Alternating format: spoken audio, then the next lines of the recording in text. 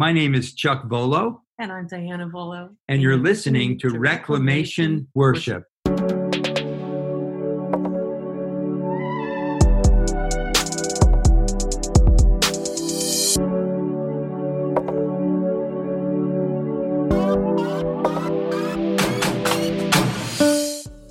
My name is Jason Allen, and I'm the host of Reclamation Worshiip, the podcast devoted to reclaiming a biblical view of worship for the church. As always, thank you so much for joining me for this episode of Reclamation Worshiip. Today's guests are Chuck and Diana Vuolo. Chuck is pastor at Gospel of Grace Community Church in Lancaster County, Pennsylvania, and his wife Diana is the founder and executive director of SWAN. SWAN's mission is to provide life-changing intervention for children whose parent or parents have a history of incarceration by mentoring them through the disciplines of music lessons and performance. I will be linking to SWAN's website in the show notes of this episode. You can find that at reclamationworshiip.com. And I would encourage you to reach out to Diana if you have any questions. This is a phenomenal ministry. SWAN has touched a lot of lives, and you're going to hear an example of that in this episode. You'll also recognize the last name Vuolo from a guest I've had on a couple of times, Jeremy Vuolo, former professional soccer player, now pastor and seminary student. I had the great opportunity to talk with Jeremy about athletics and worship, and I got a lot of great feedback on that episode, and I thought, how helpful would it be to talk with Jeremy's parents? I met Chuck and Diana at a conference back in January, and I was so encouraged by them, and I know you will be too. So without further delay, let's head on over to the interview. Chuck and Diana, it's so good to have you on Reclamation Worshiip. Thanks for having us, Jason. Let's begin our time together by you sharing your testimonies of how the Lord saved you. Okay. Diana, you want to go first? Sure, I can share my story. I was raised in a city and was raised in a Christian faith that had a lot of traditions and rules. And so I was very dutiful, and I followed those traditions and rules and was taught well in the system. But when I became a young adult, like in my early teens, the system started falling apart for me. I was seeing a lot of inconsistencies, and there were a lot of mysteries about the faith that I couldn't understand. And it was actually meant to be mysterious in many ways. So some of my deepest questions weren't being answered. And although I thought I loved God, I didn't really know how to really. And so it just started becoming more and more meaningless to me.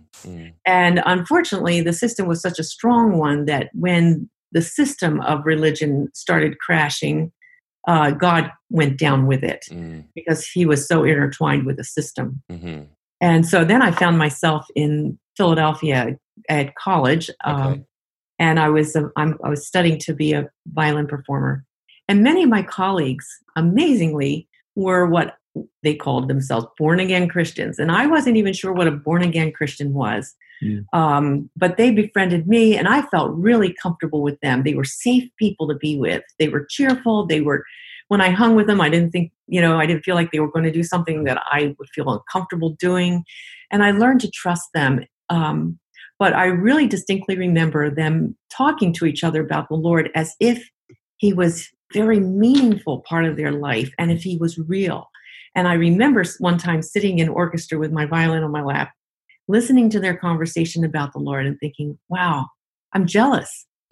Why is it that they have such a meaningful, close, and joyful relationship with the Lord and I don't? Wow.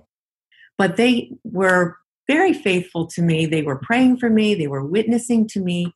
And long story short, one time one of my friends sat down on a bench with me with the Gospel of John opened up. Wow. And he said, hey, let's read the Gospel of John.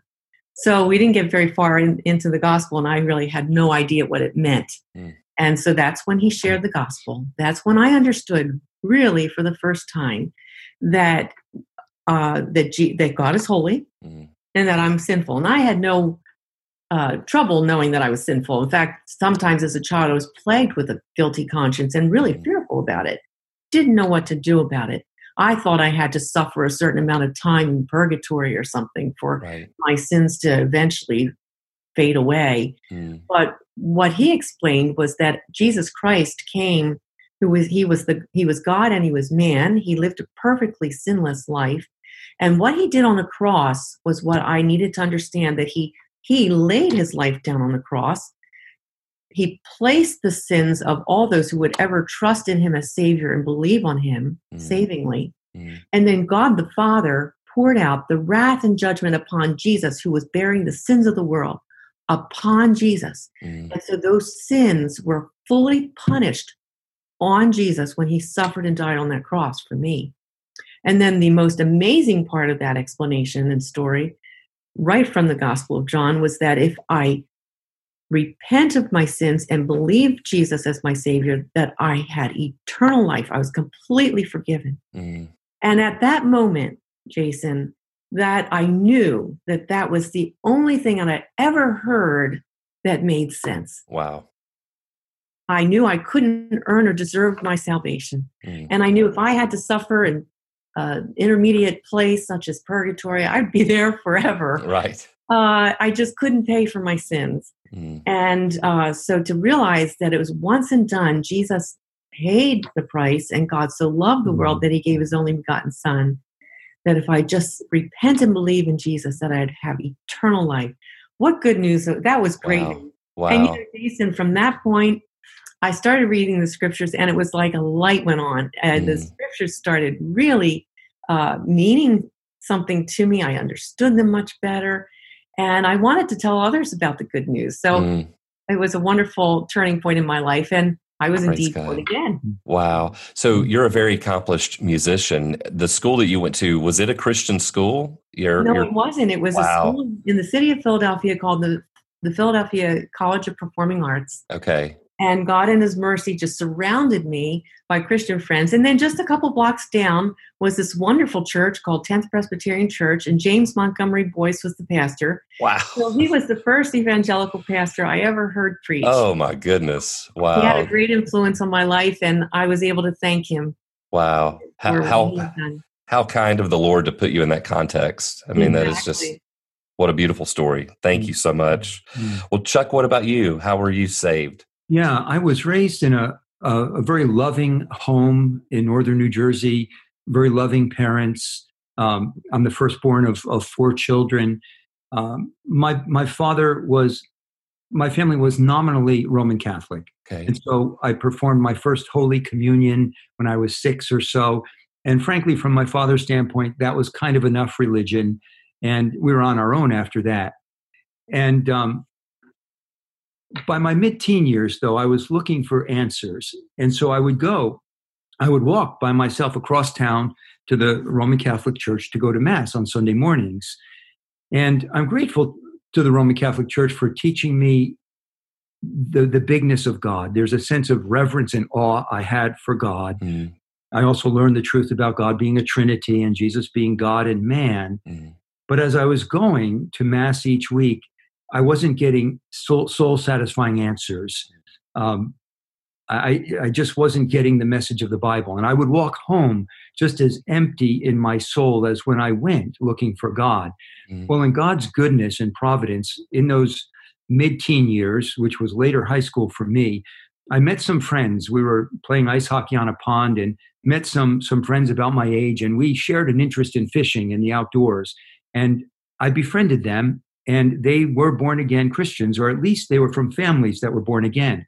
Right. For the first time in my life, I was exposed to a church. It happened to be a Baptist church, where for the first time I was interacting with kids from the youth group and adults who claimed to be born again. And like Diana, I was impressed with their lives. There was something wholesome about them, in particular their prayers. When they prayed, even thanking God for a meal, it was as though God was a real person rather than empty, cold prayers that seemed to bounce off the ceiling.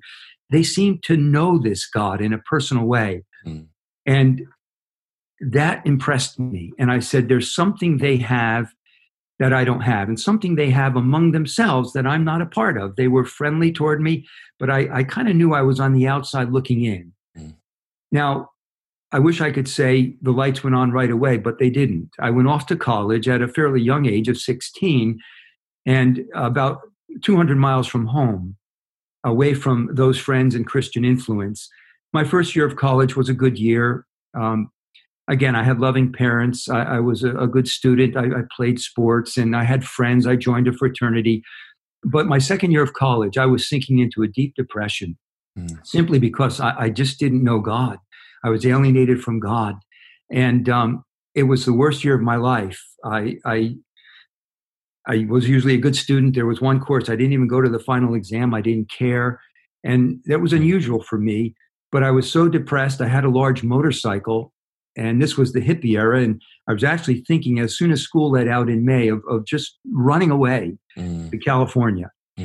It wasn't because I was rebellious. I didn't want to hurt my parents. I'm a firstborn son. My parents would tell you, Chuck was a good boy.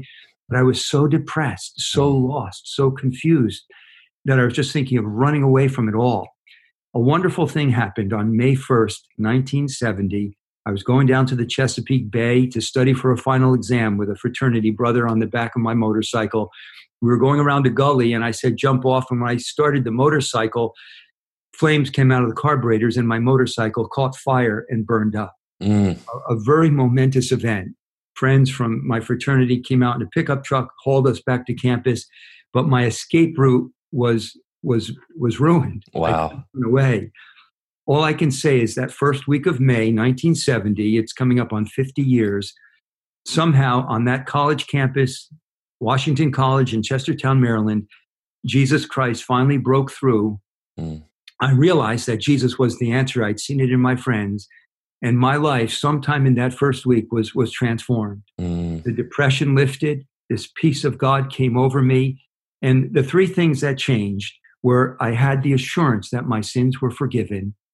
I had this hunger for the Bible. I went home to New Jersey. We hunted for a Bible. We didn't have one in our home.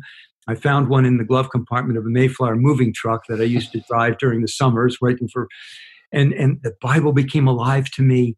And the third thing was I needed to tell other people about Jesus. I was not in anybody's face about anything previously, but all of a sudden I realized Jesus Christ is the key to everybody's eternity. And even though a fairly timid person, I was bold to tell everybody I could, my fellow college students, truck drivers, that they needed Jesus. And it's been almost 50 years. Jesus Christ has given me the assurance all those years that he's my Savior. He paid the price in full, as Diana said, for my sins. And the peace of God has been with me ever since, and I believe will be into all eternity. Wow. Praise God. Wow. I love hearing the Lord's kindness that has been expressed and delivered to you both. And thank you so much for sharing your testimonies. Sure. So encouraging.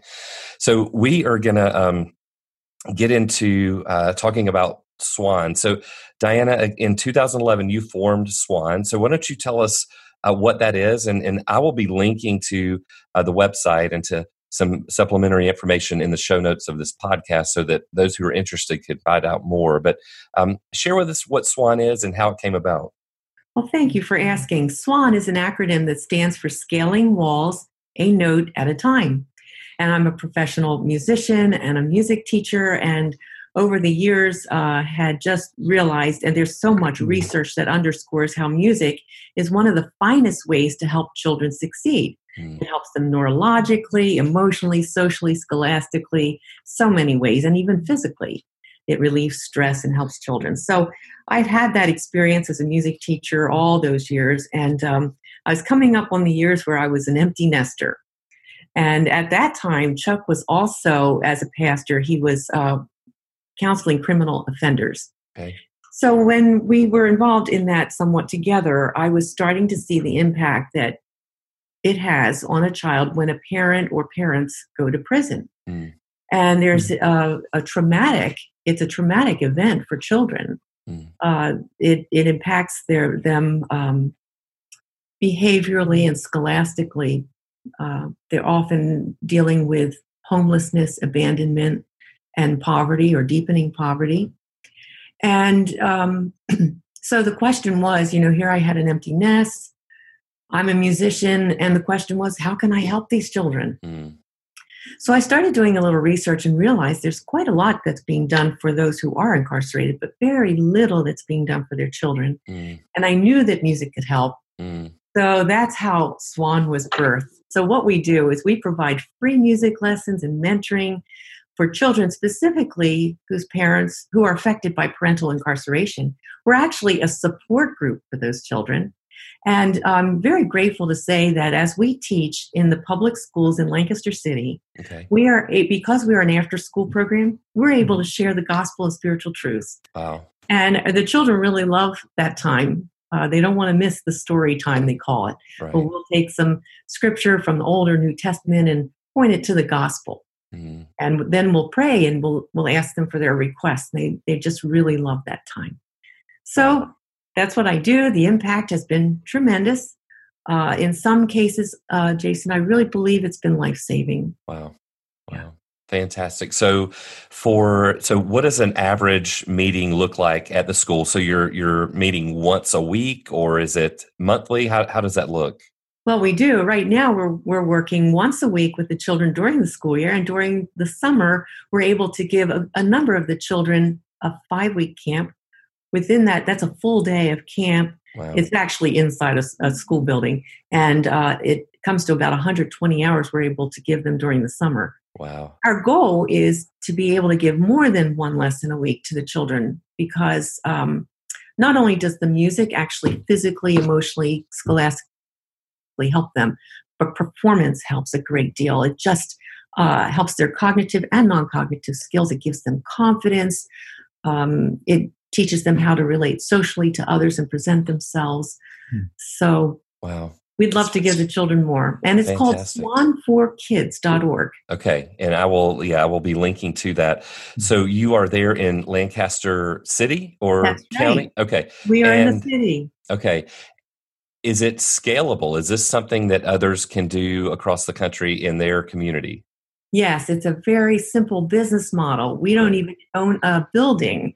I just send subcontracted music teachers into the schools, and they do a beautiful job, and we have the children performing. We'd love to have it scaled, but our goal in the next couple of years or so is just to build such a strong program in Lancaster City that it would attract other nonprofits across the country to model something after hours. Because 1 in 14 children in the United States is actually impacted by incarceration. Wow. And in the city of Lancaster itself, on any given night, there would be 4,600 children, it's estimated, to have a parent in prison that very day. Wow. So it's a problem that's not going away, and sadly, it does impact the whole child in a traumatic way. Is there one story in particular that sticks out to you that you could share with us about a child that you've ministered to? Well, surely there are many, but I think of Brianna. Brianna was one of our first SWAN students. I met her when she was 10 years old. She was homeless. Her grandmother and Brianna were just couch surfing. And through that year, there was a string of tragedies, and sadly, her grandmother died during that school year. She then got passed along to an uncle, next of kin, who happened to be a felon, and sadly, he was dealing drugs. He was actually taking drugs and had become extremely paranoid because of that. And he was also doing some human trafficking. So that was the environment she was being raised in. She's it's been a long string of trauma. But we gave her voice lessons. And, the interesting thing is because we're made in the image of God, we are all gems. And yet the circumstance of trauma and poverty and abandonment makes a child look like they're nothing. Like they feel like trash. And when you start to work with a child like Brianna, what we realized is she's brilliant. She had the most beautiful singing voice, we discovered, with good vocal technique. Within the first year, when she was 10 years old, right after her grandmother died, this little girl was standing on this pitcher's mound at our minor league baseball stadium singing solo. Within 6 months after that, she was standing on stage and sang a solo at the convention center when Dr. Ben Carson was standing on stage. Wow. And now I can say as a senior, she's a senior in high school. She is already admitted and accepted into Edinburgh University, where she wants to be a voice and music and art therapist. Wow. Wow. Yeah, Wow. it's a wonderful success story. Praise God. That is so cool. Is this something that the local church can partner with? Because you mentioned that you send contracted musicians into this local school. So is there a partnership or a bridge between the local church and SWAN? Yes, we do have some partnerships, and we would love many more. Because, and the first partnership we would love for everyone is primarily prayer. Every single one of our children needs the gospel. About 52% of our children have never heard anything about spiritual things. They don't even know that they were made by God. So, and every one of our teachers is sharing those gospel truths and biblical truths with the children. So any musicians from churches would be welcome. Certainly the prayer support. And so I often ask a church, would you just have me into your small group and I'll introduce you to our neighbors, your neighbors. Yeah. And would you just pray for them every time you get together? Because prayer is, honestly, it is the most powerful and important part of SWAN. That's fantastic. Well, I look forward to others finding out about this. Anything else that you would like to share about SWAN? Any other thoughts about what the future might look like? And you did mention that you hope it's so successful that others take note of what's happening there in Lancaster City. Yes. Well, like I said, on 1 in 14 children in the United States is impacted by the trauma of having a parent incarcerated. That's going to impact their behavior in a negative way and their scholastics. So what can happen is that the children will face repeated suspensions and even expulsions. And yet the music, we have heard testimonies from guardians. We've had tragedies where children have walked home from school and walked into seeing a parent in a crime scene, maybe dead. And if you can imagine how that's going to impact their ability to cope in life. And so music has turned some of these children around. It's been a primary coping mechanism that's really been effective. Wow. So we just want to get the word out. We want to be able to go from 200 students to 400 students and then serve many, many more in Lancaster and then have other counties copy what we're doing. Wow.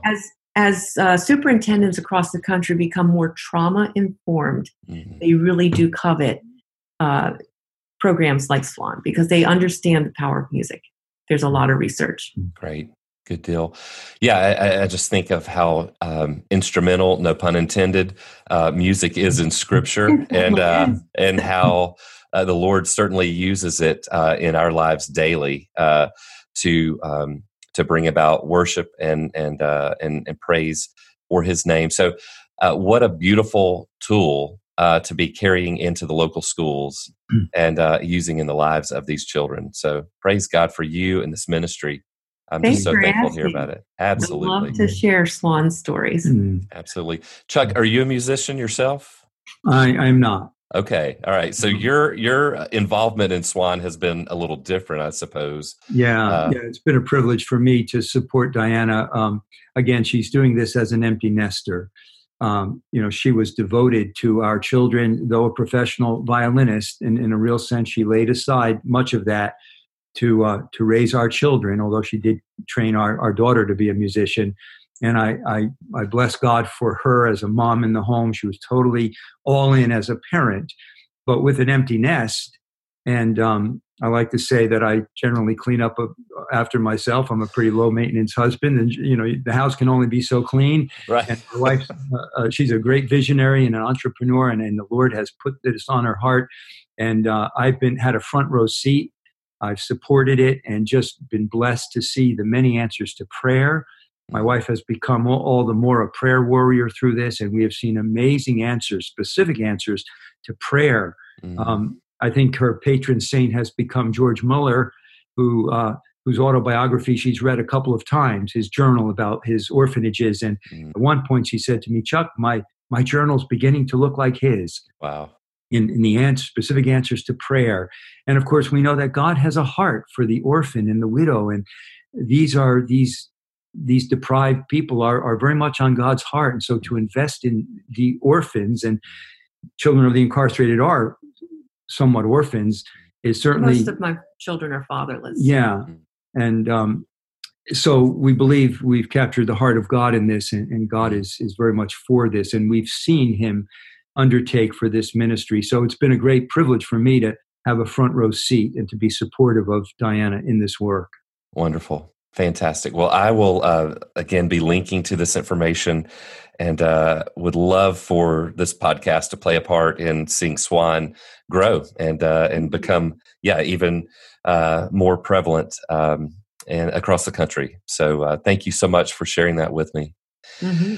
So as Diana said, Chuck, you're a pastor, and you have been instrumental in, you and I had a great conversation at that conference that I met you both at, and I was so encouraged by you, and wanted just to take some time to talk with you and Diana about your parenting. And again, as I mentioned at the outset, so apparent in Jeremy's testimony, how you both informed his life and continually pointed him back toward God and helped him to see the importance of a life that is completely devoted to God. And I continue to hear it in his voice today. So I wanted to hear from you both and talk about how you parented your children. And so if we could take some time to talk about your parenting, and maybe what were the big ideas that you both had in raising your children. What was the framework or the structure that you both agreed upon in discipling and raising your children? That's a good question. I think we want to say up front that anything good in us or our children is ultimately due to the grace of God. Absolutely. Praise God. Yes, he does use some things that we do right, but he also works in spite of our mistakes. And we're not presenting ourselves as perfect parents by any means. Ultimately, we give glory to God for his grace. But yeah, I think if we were to outline it, we would say primarily as Christian parents, our greatest burden and concern for our children, as in the case of every genuine Christian, is for their spiritual well-being, for their salvation. And that was from the beginning, because we were both Christians at the start of our parenting. That was our great burden and concern. And to that end, I think we were concerned primarily to live a consistent life in front of our children, to be real, to be genuine, to confess our sins to them when we were conscious of them. And then I think to try to bring them up in the Lord's ways, to love them, to invest in them personally. Family worship on a regular basis was important to us. Having meals together, and then after dinner to read the Bible together, to pray with them, to read books together. I think I read the whole Chronicles of Narnia series through twice with them when they're growing up. Those things were primary, to invest in their spiritual lives. We would often have conversations on our dates about how they were doing, what we perceived, where they were in relationship to God.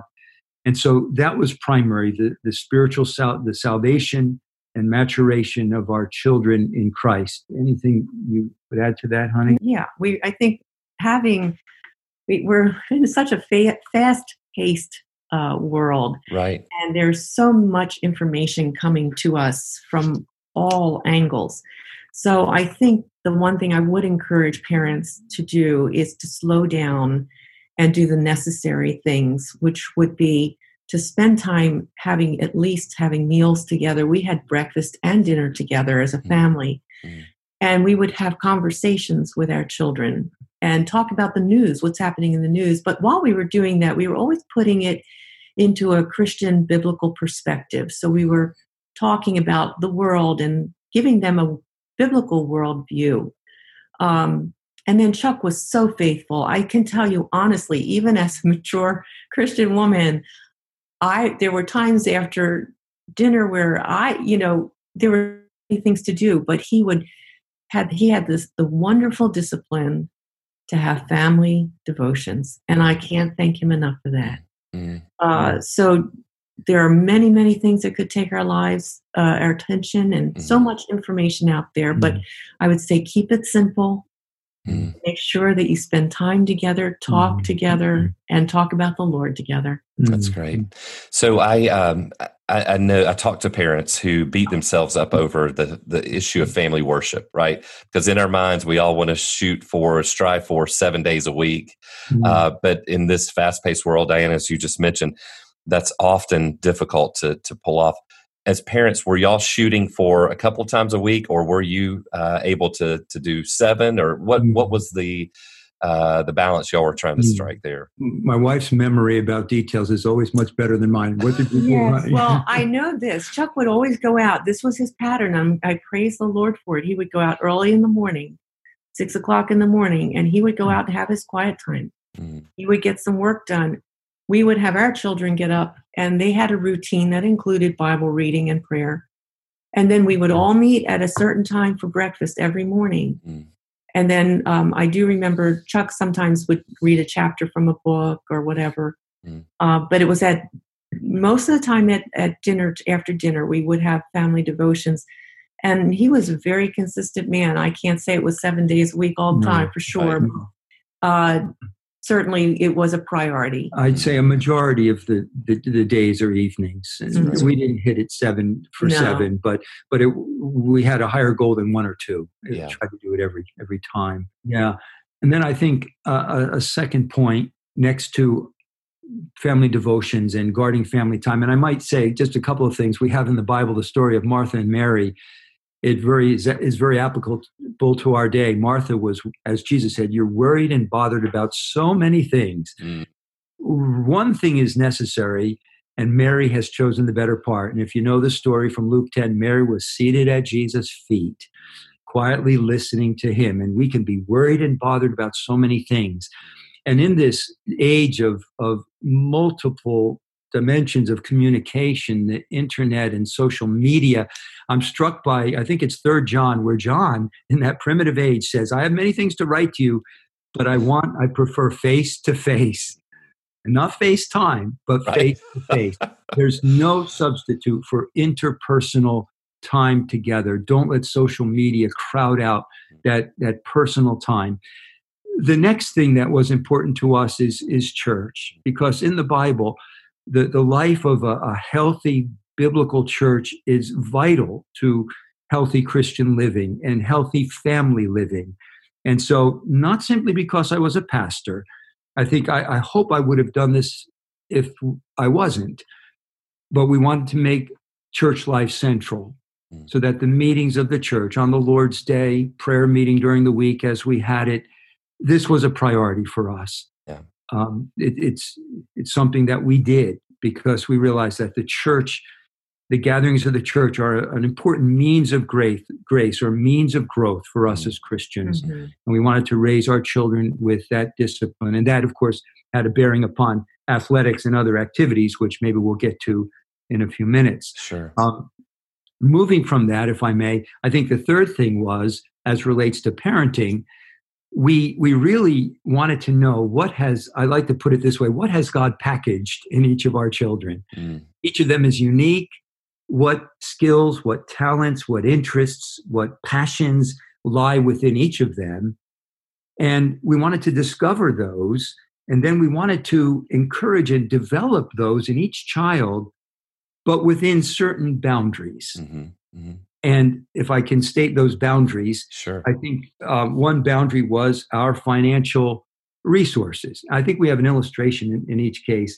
Our financial resources were limited.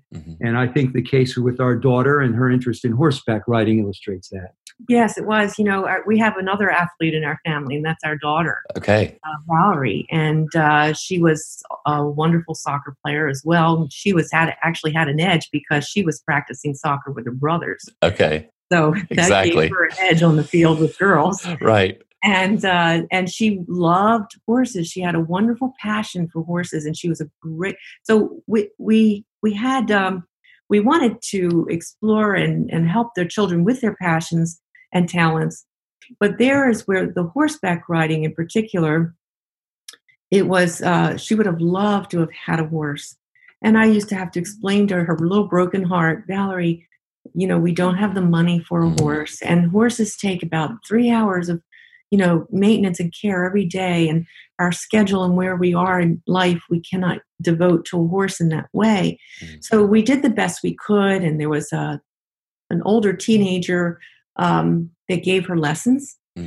And so we went as far as we could to provide, but she could have been a wonderful equestrian. It was something we had to take into consideration, our economy as a family. And so it was not a child-run home in that sense, where we had to say, it broke my heart to have to say no to something that was a talent and a passion, but we couldn't afford it time-wise or money-wise. And then another constraint or a guideline was our time priorities. And again, we weren't going to run helter-skelter with all kinds of activities, so that we didn't want it to violate family time and church time. And we had a strong Lord's Day conviction, and that impinged on our children's participation in sports. And for Jeremy, he didn't play on Sunday, and maybe we'll get to that. That to many people, that said, you'll never become a professional soccer player because you don't play on the elite teams which play on Sunday. Right. There was an Olympic development team in our area that was always on Sundays, and people were specifically from different angles telling Jeremy, you'll never make it because you're not on this team. And that was the thing that really, one of the things that impacted me the most in talking with him is just, if the Lord wills that we will do something, providentially it's going to happen, right? And so against all of the advice that he received, that y'all received, that it's impossible to do this if you don't sell out and give yourself over to Sunday and Wednesday. Contrary to all of that, the Lord saw it through and saw that happen. Jason, I have often encouraged women in their parenting years when they'll say, oh, we don't have time to go to church here or there, or we don't have time to go to a prayer meeting. And then they'll make a long list of excuses, and one might be, well, that's our family time. And I'll often say, God will never beat you up or give you the short end if you devote your family to going to some stated meetings on Sunday or go to a prayer meeting. He will make it up to you beyond. Yes. Amen. So I like to encourage people that way, because they can come up with wonderful excuses. At some point, we have to be Mary-like. And I would say, though, we did provide for him the best training possible. And again, God's providence is another factor that is huge. And near us is the United Sports Training Center, where they brought in some very excellent coaches from Great Britain. And we did provide for him when we realized he has a skill. This could lead to a college scholarship. This will help us. We wanted to foster it, so we did provide for him the best training we could find, but within the parameters of our conviction. Sure. We'd go 6 hours down to Virginia Beach to a weekend tournament.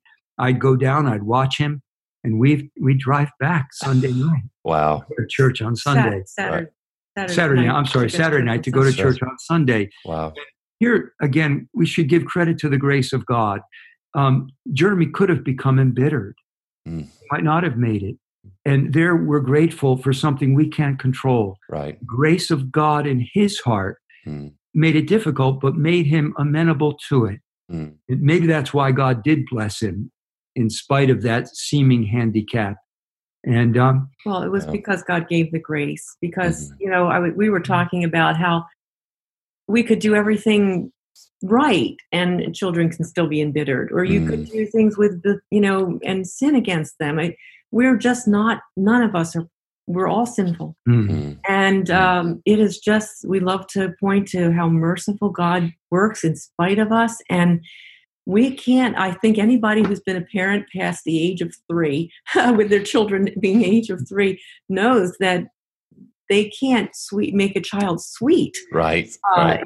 We can give them the boundaries. We can do the best we can, but that temperament, we need God's grace for it. And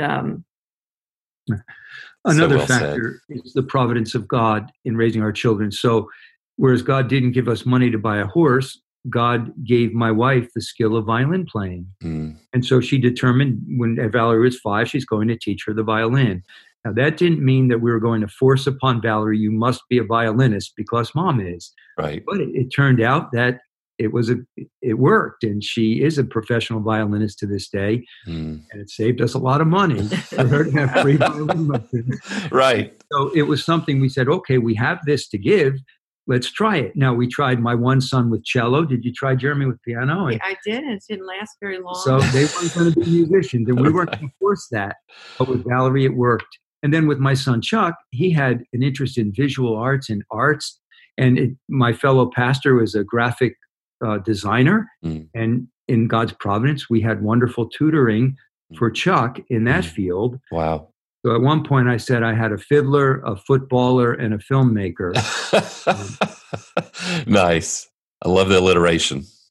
And then there was one more angle. There were times when we couldn't give to our children what God chose to give. So, for example, in high school, my daughter had a passion to learn Spanish, and she even had an aspiration to be a missionary. And at the time, we had taken in a child who was a young adult, actually, who was going through post-traumatic stress, and she really needed 24-hour care for a long length of time. So it was at that season where my husband's a pastor, I'm homeschooling 3 teenagers, and now I have somebody that needs extreme care in my home. And that's when Valerie wanted to learn Spanish. And I wasn't able to find a Spanish teacher easily in that mix of things. So we prayed. And amazingly, God provided one of the finest Spanish tutors for her that insisted on doing it for free, though we didn't told him nothing of our circumstance.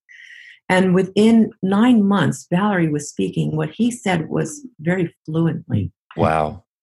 So there's where God put us in a circumstance where we could not provide something good for our child, no matter which way we turned. And yet we prayed. And he came around and just gave it in such a way. And I didn't even have to drive her to the lessons. It was just perfect. Yeah. Wow. It was a college professor, Christian, who was doing his doctorate on how you can become fluent in a year. Wow. Just a handful of homeschool students, tutored them personally, and then she ended up writing a testimony for his doctoral thesis. And what a gift. Amazing. Of course, that's something we didn't see at the time. We prayed and it appeared, Sure, right. That's what God does. And so even when we can't afford, or for one reason or another, we're occupied in other things, we might have a handicapped child or a lot of demands, we pray to God. And if he wants that child to speak Spanish, they will speak Spanish. And if he wants that child to be an athlete, if we honor him, he honored that passion in Jeremy's heart and made him a pastor. And I think 1 Corinthians 4:7 says, Paul says as a rebuke to the Corinthians, what do you have that you haven't received? If you received it, why do you boast as if you had not received it? And something we want to live by and inculcate into our children is whatever good God has given you, whatever good comes out of you, it's a gift of God, and not to glory in themselves. So Jeremy, our children, by God's grace, have excelled in each of their spheres. And Jeremy, whom did excel in soccer, but we wanted to make it clear to him that it's the grace of God. And as I think he indicated, when he did well in a game, I would say, well, God really helped you. Right. There was one occasion where he made a save by his fingertips. I said, you played well. I said, so did the angel in goal with you. Because it was just God. Like he said, a few inches makes the difference between being the hero or being the GOAT. Right. And just to remind them, as we want to remind ourselves, if there's anything good, it's because of God's help and God's grace. Because pride is a great enemy to our souls and robs God of glory. Yes, it does. And certainly so with our parenting, because we're sinners. And sadly, we had patterns of how we did things, perspectives of how we did things that we didn't could be improved until maybe it was all done. And then we look back and think, we regret how we did this, or we regret how we did that. And we've asked our children for forgiveness for many things. Yes. It's not it's in spite of us. We have to sit at Jesus's feet and worship the Lord and use those means of grace, which would be times of reading the word, times of prayer, daily devotions. Certainly being part of the best church we can find, where there's good preaching and good fellowship, and being a good church member. And,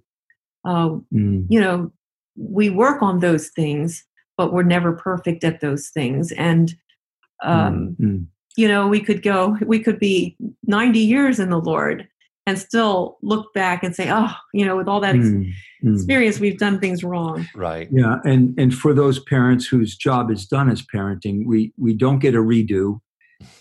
We can be wise grandparents, hopefully. But I would reiterate what Diana said, that it is good, as we're made aware of our imbalances and some of our failures, we can go back to our children and say to them, looking back with the wisdom of years, we realized we were unbalanced here. We regret that. Will you forgive us? And that can help preclude bitterness in their hearts, because we all have failures, and yet God gives us to parent when we're in our 20s and 30s, not when we're in our 60s and 70s. Right. Exactly. So I do recommend to parents what we have done. In fact, at one point near the end of our parenting, we were reading Lou Priolo's book, The Heart of Anger, and he has a section where 25 ways that parents provoke their children to anger. Wow. And we took 2 family worships, and we went through those 25, and our children were maybe 18, 20, 22. And it was near the finish line. And we said, we want you to evaluate us. How did we do in these areas? Now, they would have much more perspective even later than that. But I think for us to humble ourselves, admit our failures, our imbalances, can help our relationship to our adult children. That's great. That's so helpful. And by God's grace, you are grandparents now. Any thoughts on how you might grandparent and how your parenting skills might influence and affect how you grandparent? Well, like Chuck just said, we're trying to keep our relationship real and in Christ. And because of that, I think it just, our relationships with our children and with our daughter-in-law is a continual conversation. It's, and we talk about the things of the Lord. And so, because I think we're real and we do admit our wrongs by the grace of God as we see them, it's easier for us to talk to one another and be real with one another and to take counsel with one another. That's great. They take counsel with us, and we bounce things off of them too. Yeah. That's a wonderful part of being parents of adult children, right? Yeah. So we do have a beautiful relationship with our adult children, and they do. And then we're able to speak into their lives as far as their parenting or whatever. They're just getting into it. Our Felicity is now 19 months old, so they've got. Wow. I think we need to remind ourselves that they are the parents and we're the grandparents, and we're in the role of counselor, right? Mostly when that counsel is asked. And a lot depends on, have we earned the trust of our children so that they want our counsel? Wow. In Jeremy's case, we're grateful to God that we have that relationship. And with Ginger. And with Ginger. They do seek our counsel, but we don't want to intrude upon their parenting, but we're available as counselors. And of course, you get to enjoy them. That's great. Without some of the responsibility, but a lot of the enjoyment. This has been such a helpful conversation for me. I know that the listeners will be encouraged by your insight, your wisdom, and as well, again, to hear about SWAN. And so I just want to thank y'all again for taking the time to come on Reclamation Worship, and grateful for your time. Thank you, Jason. Thank you, Jason. Well, again, that was Chuck and Diana Vuolo. If you would like more information on SWAN, please visit reclamationworship.com, click on their episode, and you will find information in the show notes. If this episode or other episodes of Reclamation Worship have been helpful to you, please share them with your friends and neighbors and your folks at church. That is the best way to help me grow this podcast, and I really appreciate you getting the word out there. You can also go to iTunes and subscribe to Reclamation Worship. Leave us a rating and a review. Find us on Instagram at Reclamation Worship. We are also on Facebook at Reclamation Worship. Give us a follow, give us a like.